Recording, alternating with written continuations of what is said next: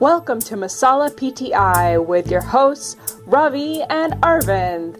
Pardon these Indians as they take you on a unique and wild ride around the world of sports.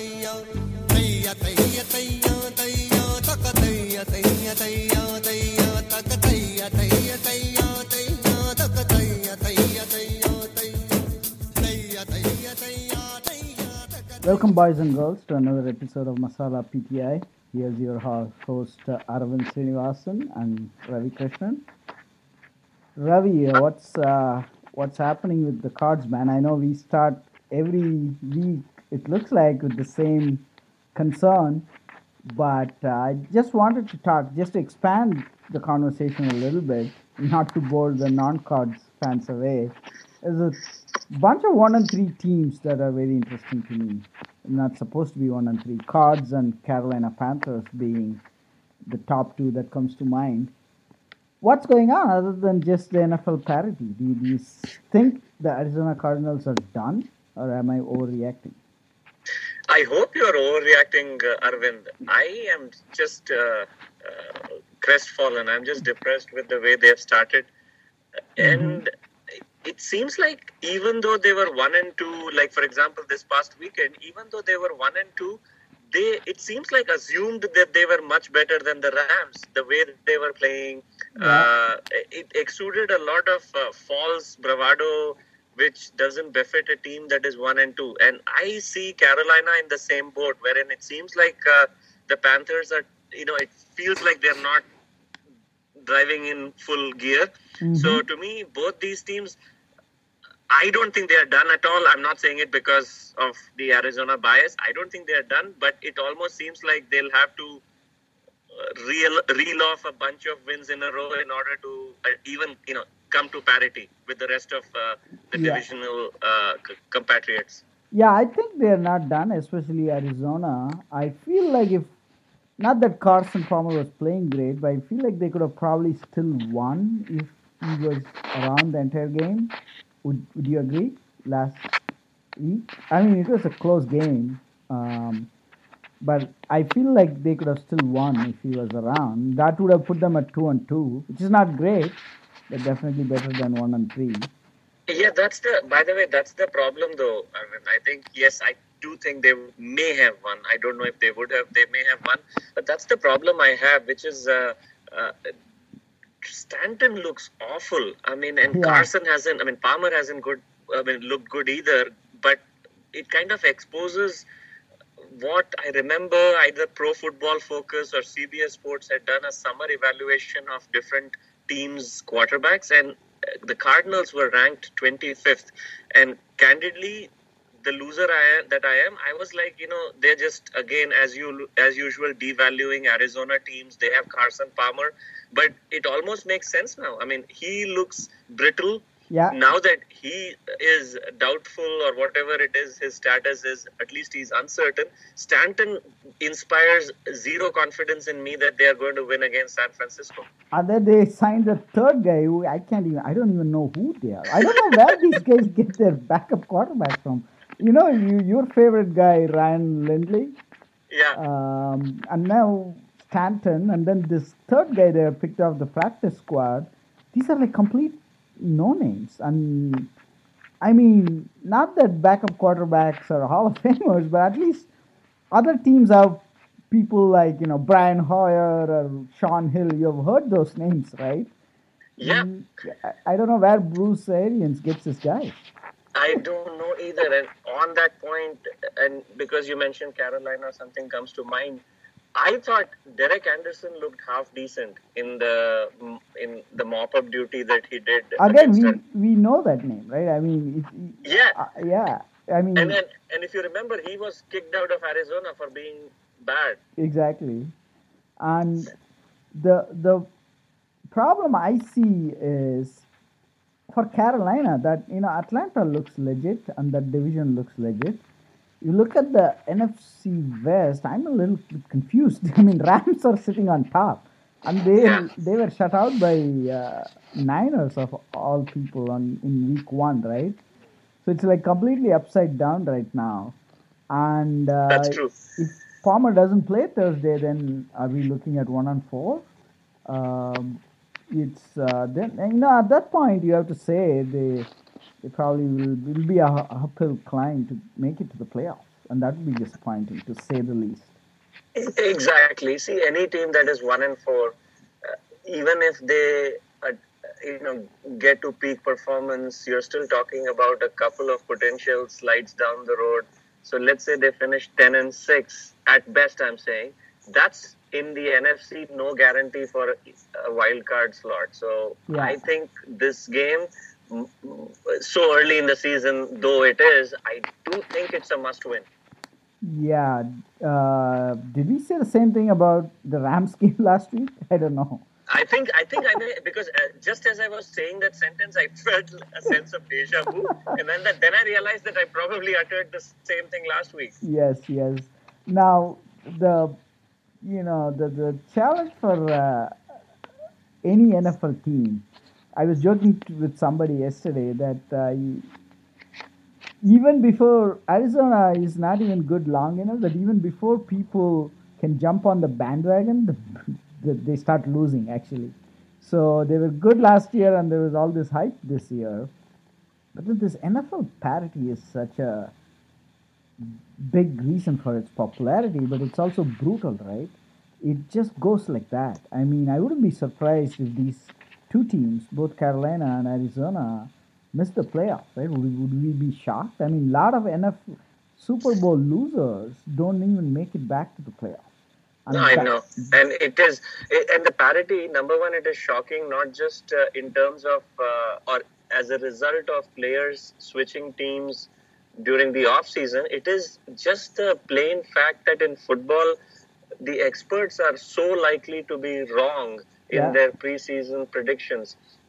We've talked about Carolina and Arizona, two supposed contenders, being a combined 2-6. On the other hand, Minnesota and the Eagles, whom you and I made fun of as well for that Sam Bradford deal. I mean, on opposite sides, but either ways, we were joking about how both of them seem to be playing for next year, are 7-0. I mean, that's just ridiculous. Basically, they have taken the spot of these two teams, right? In some That's ways. right. It's amazing, and it changes just like that, and parity is completely unpredictable. Usually, it's because of the hard salary cap and forcing a lot of people out, right? The problem with Arizona is they lost a few people, but it's not even like there was a huge talent turnover. Now with Carolina, I was shocked they let go of cornerback Josh Norman, right? And right on cue, Julio Jones just burnt them, absolutely destroyed them last weekend. And Josh Norman should have had fun watching that game more than playing in his own game. That was an amazing performance by Matt Ryan and Julio Jones.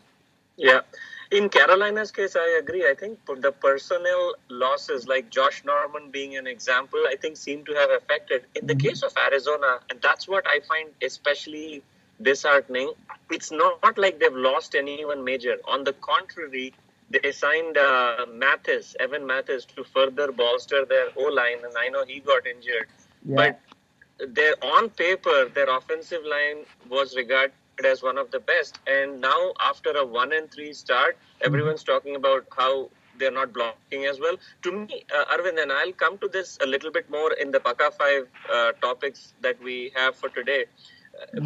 I maybe am doubting Bruce Arians' whole coaching hype. I mean, I am no longer sure that he's that good. It just seems like, again, a lot of braggadocio, a lot of championship talk and loudmouth, overconfident spiels.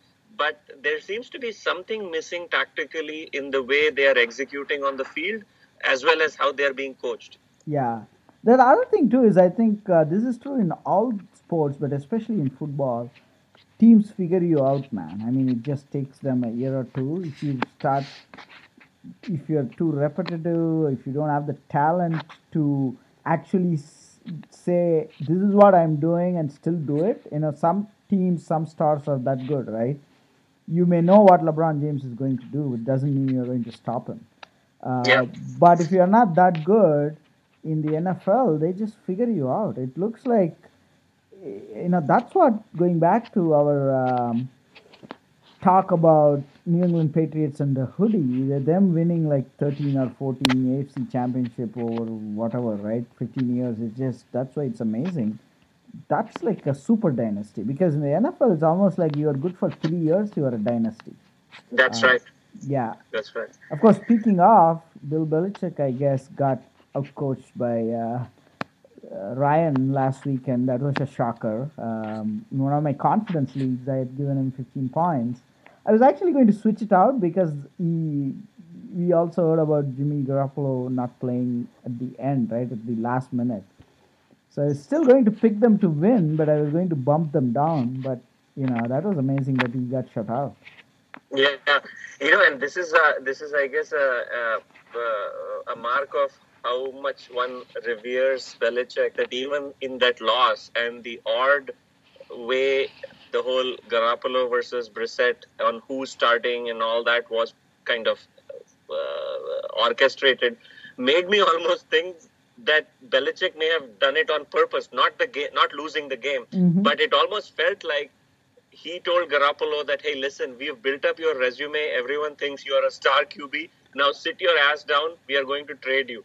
And, it's okay if we lose this game because Brady's back next week. And obviously, I'm saying all of this facetiously, but still, part of me feels that loss is exactly what the Patriots needed, because Belichick basically got slapped on his face at home. And now I'm really worried if I was any team facing the Patriots from this point onwards. Though I have to say, this in our league, right? I have both Brady and Carr. And speaking of Carson Palmer, I think when they age and when it goes, it kind of goes fast. Not that I'm saying it has already gone for Carson Palmer. He has always been shaky. Maybe he's again going through a shaky stretch. So I'm not yet giving up on Carr as my backup, right? Because I want to see Brady come in and do well. I'm sure he will do well, but at some point it's going to go away, right? He's getting up there in age. Last year, Peyton Manning completely fell off the match. Even though he won a Super Bowl, he was basically worthless as a fantasy quarterback. I shouldn't say worthless, but nowhere near his draft value, right?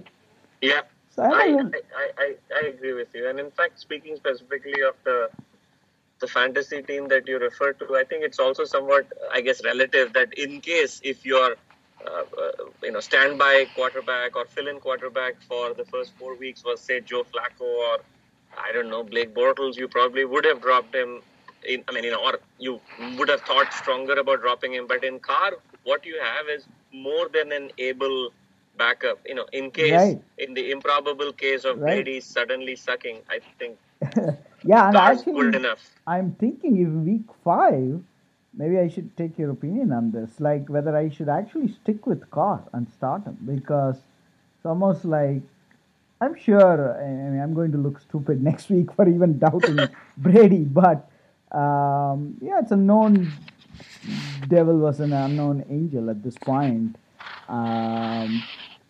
Especially who does Carr play? San Diego at home, so it's not. The thing with, it's again, the problem is that particular choice is almost, in my mind, best left not discussed, and the reason for that is typically people go a few different ways, right? The one school of thought is never bench your studs. So if you consider Brady a stud, you start him as soon as he's active. On the other side, you kind of play the matchups game, but even in that regard, I think the Patriots play Cleveland at home, right? Yes. It may be road. It may be on the road. It's almost like it may be on the road, by the way. Cleveland might be. Oh, is it? I think so. Okay. Yeah. Okay, so, but, Cleveland is Cleveland, I guess, so that's, and again, doesn't make your choice any easier, other than just to think that, hey, listen, Brady was drafted as my, number one quarterback, so let it be the way it is. Yeah. Well, with that, we should probably transition to more fantasy talk. That is, we were kind of all over the place about the NFL, but that's the beauty of the NFL. There's so many things going on.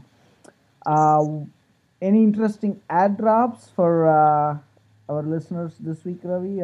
I feel like the same names are circulating again and again, except Yeah. So there are three names that, and I kind of did a general, rule of thumb while I was just thinking to myself as to what would be the type of names I should throw out.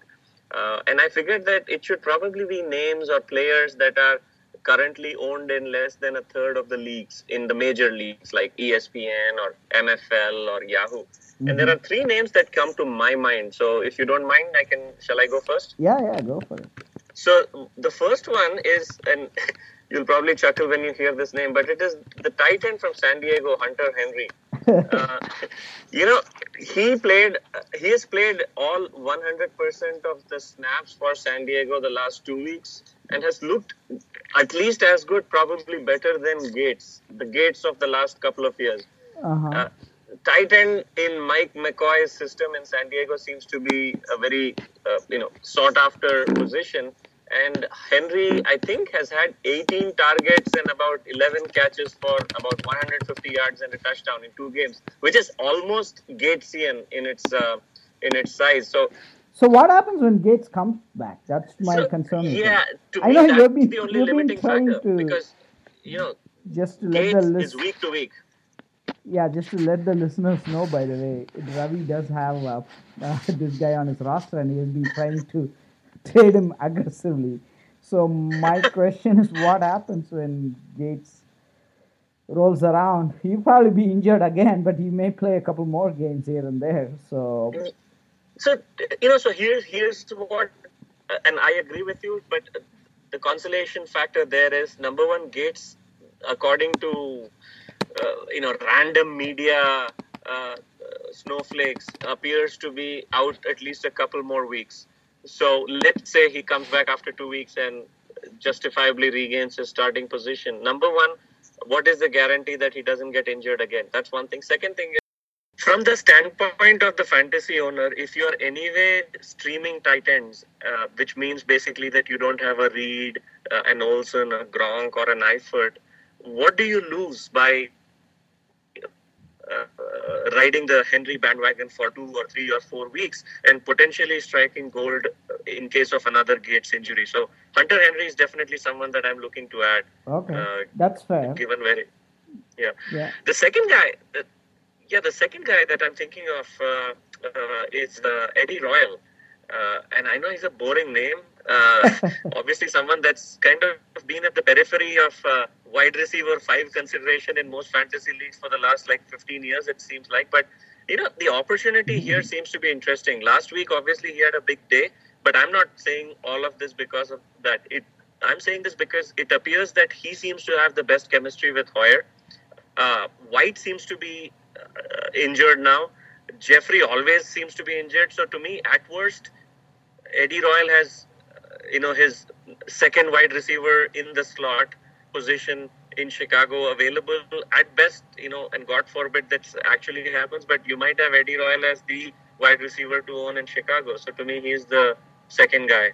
Okay, that's an interesting name. I've trusted him a lot in the past and got burnt. So I'm not going to endorse your pick, but it's it's at the end of the day, it's a waiver ad. As long as you're not dropping Julio Jones to pick him up, it's a good pick for sure. And my last guy is, again, not the most exciting name, but it's Bilal Powell. Last week he outsnapped Forte. Also, there seemed to be some reports that Forte was taken in a cart from the locker room after the game.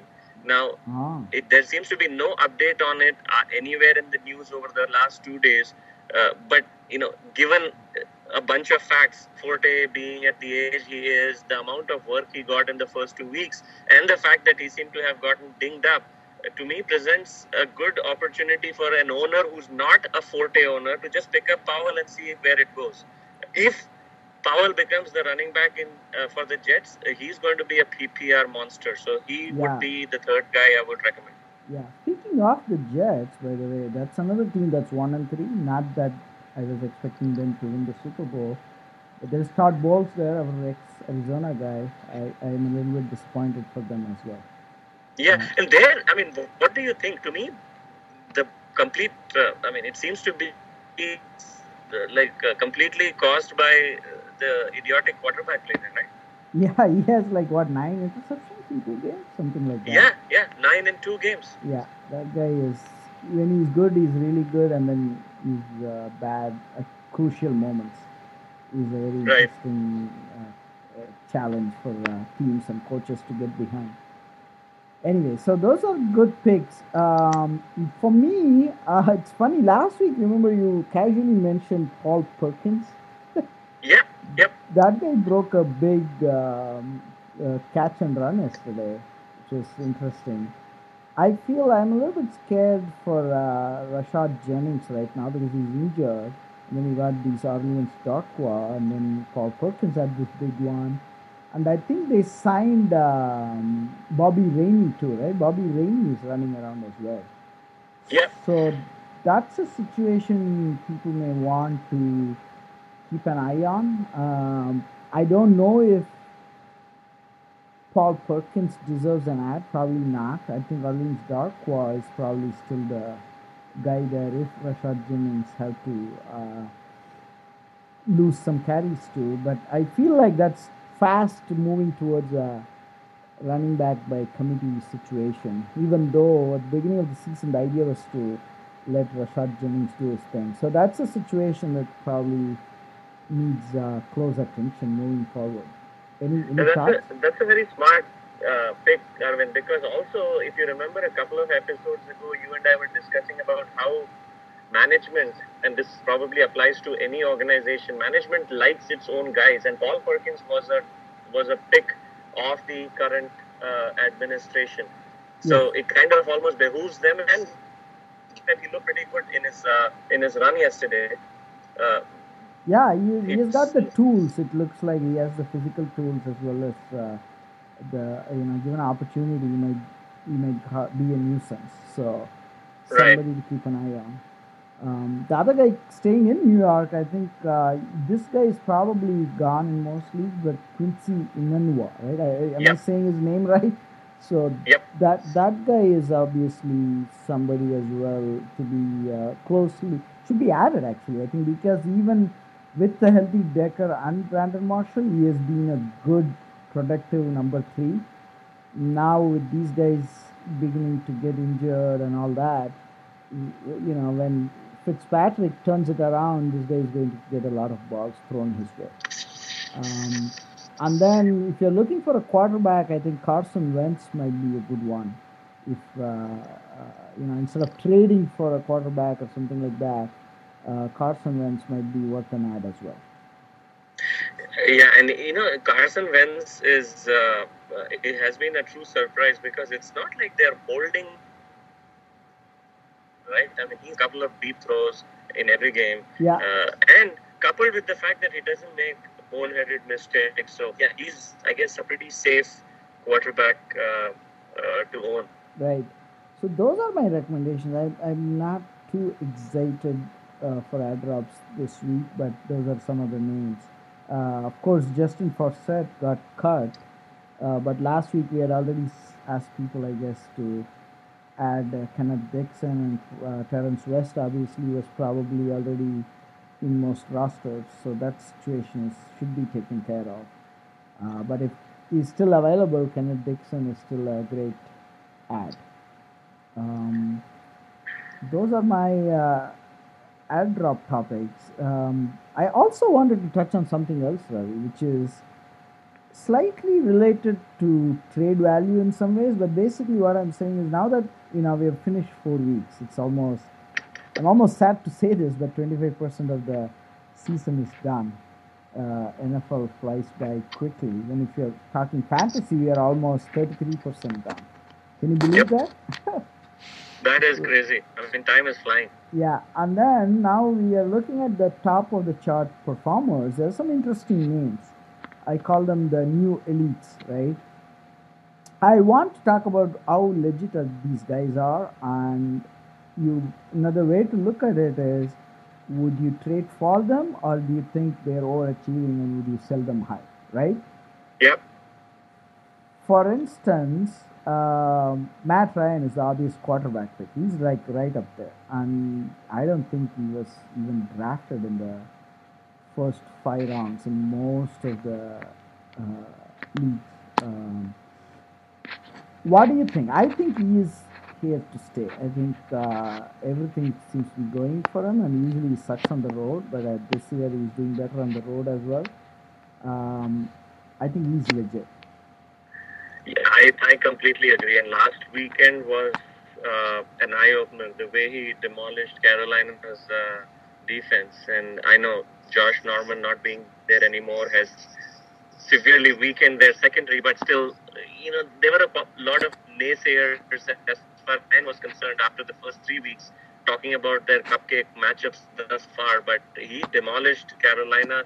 And the other thing is, right, essentially, if one looks at it from the perspective of the team he's playing for versus the team he's playing against, sometimes I feel people with quarterbacks, they worry too much about who they are playing against versus who does he have on his team.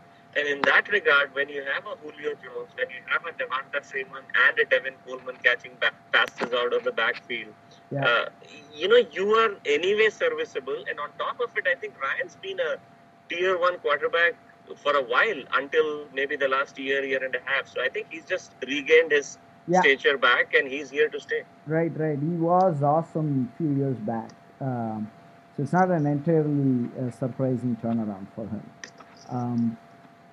How about Marvin Jones and Crabtree? On the receiver side, these guys are up there, right? I think they're right now 3 and 4, depending on your scoring policy, whether it's PPR or not. It could be a little different, but they're up there in the top 5. Those are interesting. So Marvin Jones, Detroit, obviously, and Mike Crabtree with the Raiders.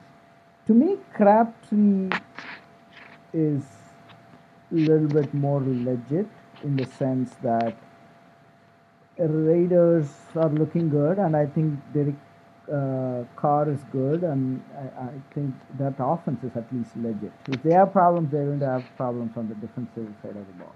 Marvin Jones has been even more impressive, but I am still a little bit of a wait and watch on him, just because of he always tends to have these huge ups and downs, right? So maybe he's going through a huge up right now. I think he's going to be better than his inconsistent self that he was in Cincinnati, but I am still a little bit of a wait and watch on him. What's your take on those? Yeah. I mean, I completely agree with you on Crabtree, so I won't go into any further elaboration on him. As far as Marvin Jones, to me, he's an ideal sell high right now. His stock couldn't be any higher. So if someone can get like a legitimate number 2 running back for him, if I were the Marvin Jones owner, I would do the trade. Because, there are 2 things here. Number one, he has these boom and bust weeks, and it seems like he had one mega gigantic week and a couple of really good ones. But I think there is a little bit of an inflation there, coupled with the fact that he has Stafford throwing to him, and Stafford can as easily go 300 yards and 3 touchdowns as he can, like whatever he did last week, which was 200 yards and a couple of INTs. So Carr, on the other hand, safer bet to keep feeding Crabtree. And Crabtree is, by the way, a lot more potent of a red zone threat than Amari Cooper on his team. Yeah. So Crabtree seems legit. Marvin Jones, sell high for me. Yeah. What about on the running back side, Melvin Gordon and Carlos Hyde? They're doing decent. What do you think? So Carlos Hyde looks like a legitimate talent. I almost feel sorry for him. I don't like San Francisco. I mean, being a Cardinals fan, we obviously have this discord with the 49ers, but that doesn't still discount the fact that Carlos Hyde seems really talented and he's stuck in a really crappy situation. Melvin Gordon, on the other hand, seems like a very mediocre talent who is in a gorgeous opportunity situation. I mean, last weekend I happened to catch that New Orleans San Diego game, to a great extent, and I couldn't believe the fact that this guy had 19 carries for 35 yards against New Orleans, and obviously ended up getting fantastic fantasy numbers thanks to his couple of touchdowns, and he does catch the ball well. But to me, he's one of those who's totally making hay in the opportune aspect of the fact that he's their only running back. Yeah, I might differ a little bit with you on that. To me, even though I agree with what's going on with both of them in terms of talent and opportunity, to me that's going to continue. I think Gordon is going to be consistent throughout the season and be really good because of those reasons you enumerated, right? Hyde, I am a little bit concerned that even though he's the only talented guy probably on that offense, honestly, the other 10 around him should be like on the bench. And yeah. So, but I think just situation can go south in a hurry. They're talking about, there's a lot of murmur about Kaepernick should be playing and things like that. When losses pile up, that offense might go from bad to worse. So I am a lot more confident about Melvin Gordon. I'll keep him. I'll probably try to trade Carlos Hyde. Of course, we are just making these comments at a very high level, right? It's really hard to trade good starting running backs anyways, unless you have a good alternative, which is unlikely at this point. But if you can afford to sell high, then to me, Carlos Hyde might be a sell high or maybe a sell medium. I don't know how high he is in people's mind, but he's pretty high in the ranking. And Gordon, I think, can continue this for quite a while, unless he gets hurt. Yeah, and Gordon, to your point, I agree that he's been a bonanza given where his ADP was at draft time versus obviously his current stature as maybe a top 5 running back. Yeah, definitely. Cool. I think that wraps up all we wanted to hit on the NFL as well as the fantasy side of things. So maybe time to roll into our Pucka Files, where we hit on some other topics that caught our attention or high on our agenda. Do you want to go first, Ravi? Sure thing, Arvind. Yeah. So here are my 5 Pucka Fives for the day. I'll start with, again, a completely alternate sport, cricket. India beat New Zealand in this 2-test series that they were just playing and have ended up as the number 1 team in Test cricket. For what it's worth, and I must admit, my interest in cricket is waning by the day. But for what it's worth, it's interesting that the 2 teams that are kind of combating for the number 1 position are India and Pakistan. And these are 2 teams who, I guess, about 18 months ago were at the bottom of the top tier test teams or top tier cricket teams. So that's nice to see. I mean, it is again, as I said, cricket is not the apple of my eye as far as sports is concerned, but it's nice to see that India and Indian sports is number 1 at something. Nice. Yeah. My second point, coming back to football, is oftentimes or most times the worst teams in the NFL are also one of the most boring ones. Like no one wants to watch those teams play. The exception seems to be this year, where I don't know if they are the worst team in the league, but Cleveland definitely would qualify as one of the 3 worst teams, but they are a lot of fun, I feel. Like, even on Red Zone, when they show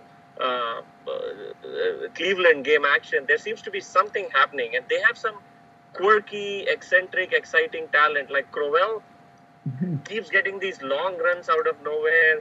Pryor obviously has come out of nowhere and become like a multifaceted offensive weapon. Cody Kessler, who everyone was totally mocking and trolling, seems to be rather decent. I mean, he's not, thrown 6 interceptions like Fitzpatrick. And the defense seems to, again, be steady, if not, destroying. So overall, I feel Cleveland is probably one of the worst or one of the most fun worst teams that I remember during my time watching the NFL. That's interesting. I felt the same way about the Jacksonville last year. Oh, yeah. I mean, that was, again, Blake Bortles fantasy owner bonanza, right? They would fall behind by 3 touchdowns in the 4th quarter and then collect a bunch of garbage points. Right. So the third thing that I wanted to talk about was related to, well, actually, it's a multi-sport thing, but it has a common thread, and that is Arizona. Last week, not this past week, but the week before, I saw again on Red Zone, Anquan Boldin catch a touchdown. And one of the things that immediately struck me was that I didn't even realize he had joined the Lions this year. I still remember him from San Fran, and then before that with the Ravens. And it appears that while a lot of hype and hot off the press news items have been devoted to Fitzgerald, and rightfully so, and Calvin Johnson, again, very justifiably, Bolden seems to have been that understated performer who's totally performed at a very consistent, steady level over more than a decade, and gets forgotten when people talk about, okay, who are some of the best wide receivers in the last 10, 12 years. Right. And in that sense, I was thinking, because I remember his Arizona years, even the year when they went to the Super Bowl and Fitz caught fire in the playoffs, Bolden is the one that it seemed like always had the crunch touchdowns. Then that game against the Jets where his face basically got broken and still he played the following week. Bolden was kind of the heart and soul of those Arizona teams, it seems like. And in that regard, someone that I felt was an analogy to him in a different sport, Arizona related, is Sean Marion when he was with the Suns. All the hype was around Nash, Stoudemire, and it seems like Marion was the third prong of that trio. And if I may be wrong, but correct me if I am, it seemed like he also had started feeling discontented about that he wasn't regarded as one of the three superstars. But to me, that way, it was interesting and ironical that two Arizona long-standing players have some kind of a similar trajectory in their sporting life. That's a very interesting comparison. I love that, actually. So, and then my fourth point is around, again, coming back to football. I was watching Monday Night Football last night, and Odell Beckham, man, for a guy that's so talented, he is a crybaby. I mean, it's now, 2 or 3 weeks in a row that he's had an issue with his opponent, or he's crying to the officials, or he's crying at the end of the game. I mean, it's okay to be expressive and emotive. Dez Bryant is, again, another example, but I almost feel like Dez looks like Gandhi compared to OBJ. I mean, Odell Beckham seems to spend more time emotionally, subjecting himself and others to this totally juvenile reaction, and almost seems to forget who he is. I mean, he needs to have his stature intact as a premier football player. And I also heard that today on his periodic radio show or weekly radio show, he said that he is not having fun with football anymore, which is okay for someone who's played for 10 years to still establishing himself. So he is my fourth Bucka 5. And then my last one, Arvind, is around this really cool website called Fantasy Pros that I know you and I have both talked about in the past. All that we spend our time on in terms of fantasy football and, checking up different sites on rankings every week and aggregators and trying to figure out what might be good trades or good waiver wire ads. It seems like this site is like a gold mine with what it provides. It kind of grades you against other teams in your league, suggests what might be the best trades for you, and so on and so forth. So I've loved the experience of using Fantasy Pros this year. I'm not saying they are entirely correct or precise, but it still makes the Monday through Saturday time period during football season that much more enjoyable. Cool. That's a good list. I love your Bolden Marion comparison. That's really nice. I think all Arizona fans can relate to that. Here's my list. Okay. So it's time for Major League Baseball playoffs.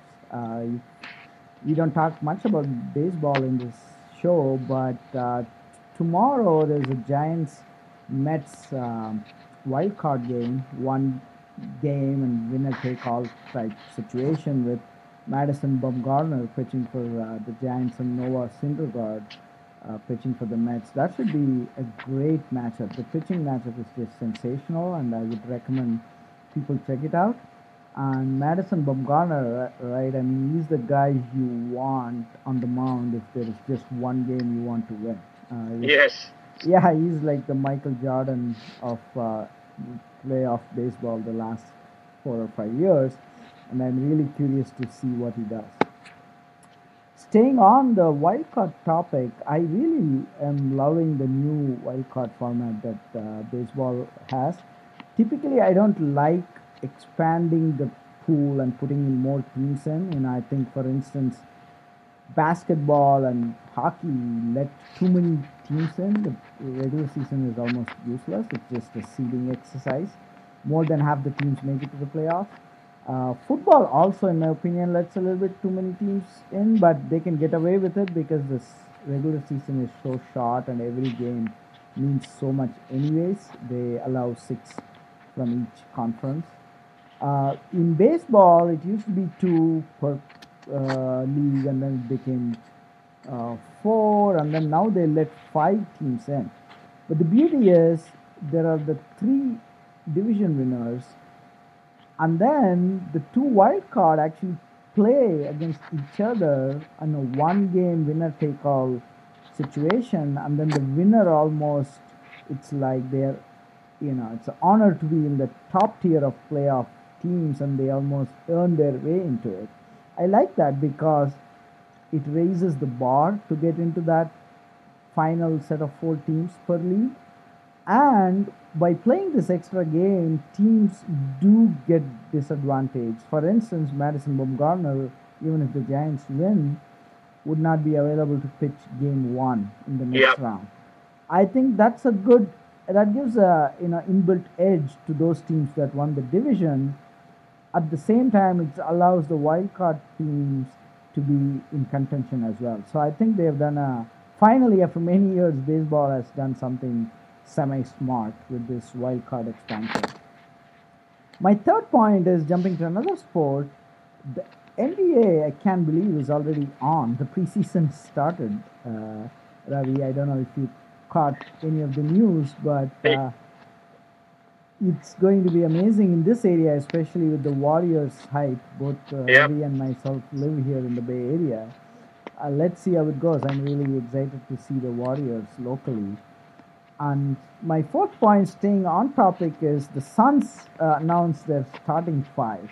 It's basically Eric Bledsoe, Devin Booker, T.J. Warren, Dudley, and Tyson Chandler. I'm excited. I don't think that team is going to do much. In fact, I'm not even sure by the end of the season they will defeat their own bench if it stays the same. But I'm really excited to see the bench because it has the kids, Dragon Bender and Marquise Chris. And on top of that, Brevin Knight is going to be coming out the bench, and Alex Len is there. It's really the better story there is the bench. Hopefully the bench develops, and by the end of the season, some of those guys are on the starting lineup. What do you think about that starting lineup, by the way? I like it, and I also was thinking that it almost seems like an embarrassment of riches in some way. I know they don't have any superstars, but I agree with you. Their bench might be better than their starting lineup.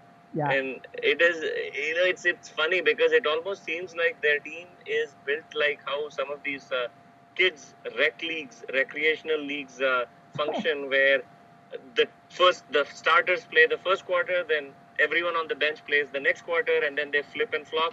I mean, it almost seems like they could do that given who they have on the bench. They might by game number 50 or something. Who knows? That was my fourth point. And the last one is, most people might have noticed, Monday Night Football has lost Mike Tirico. He has moved on to NBC. I think he's going to take over from Bob Costas when he walks away. So that's a great pick. I love Mike Tirico. But his replacement is Sean McDonough. Do you know his Suns GM Ryan McDonough's brother? Oh, I had no idea. Yeah, Is that right? Yeah, that McDonough family has really built a career out of sports. I wish my family was like that. It would be fun. But anyway, so I'm still getting used to this guy. He's supposed to be really good. I think it's going to work out, but for now it sounds a little weird, Sean McDonough and John Gruden. But I thought it's feels a little different from the old Mike Tirico, John Gruden chemistry. and I hope it works out because this guy, not to knock on him, he is pretty good. And let's see how that works out down the road. So those are my 5 points. I think that brings us to the end of the show. Hope to do this again soon, Ravi.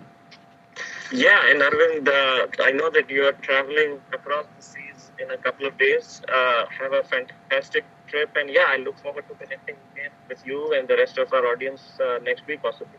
Yep. See you then.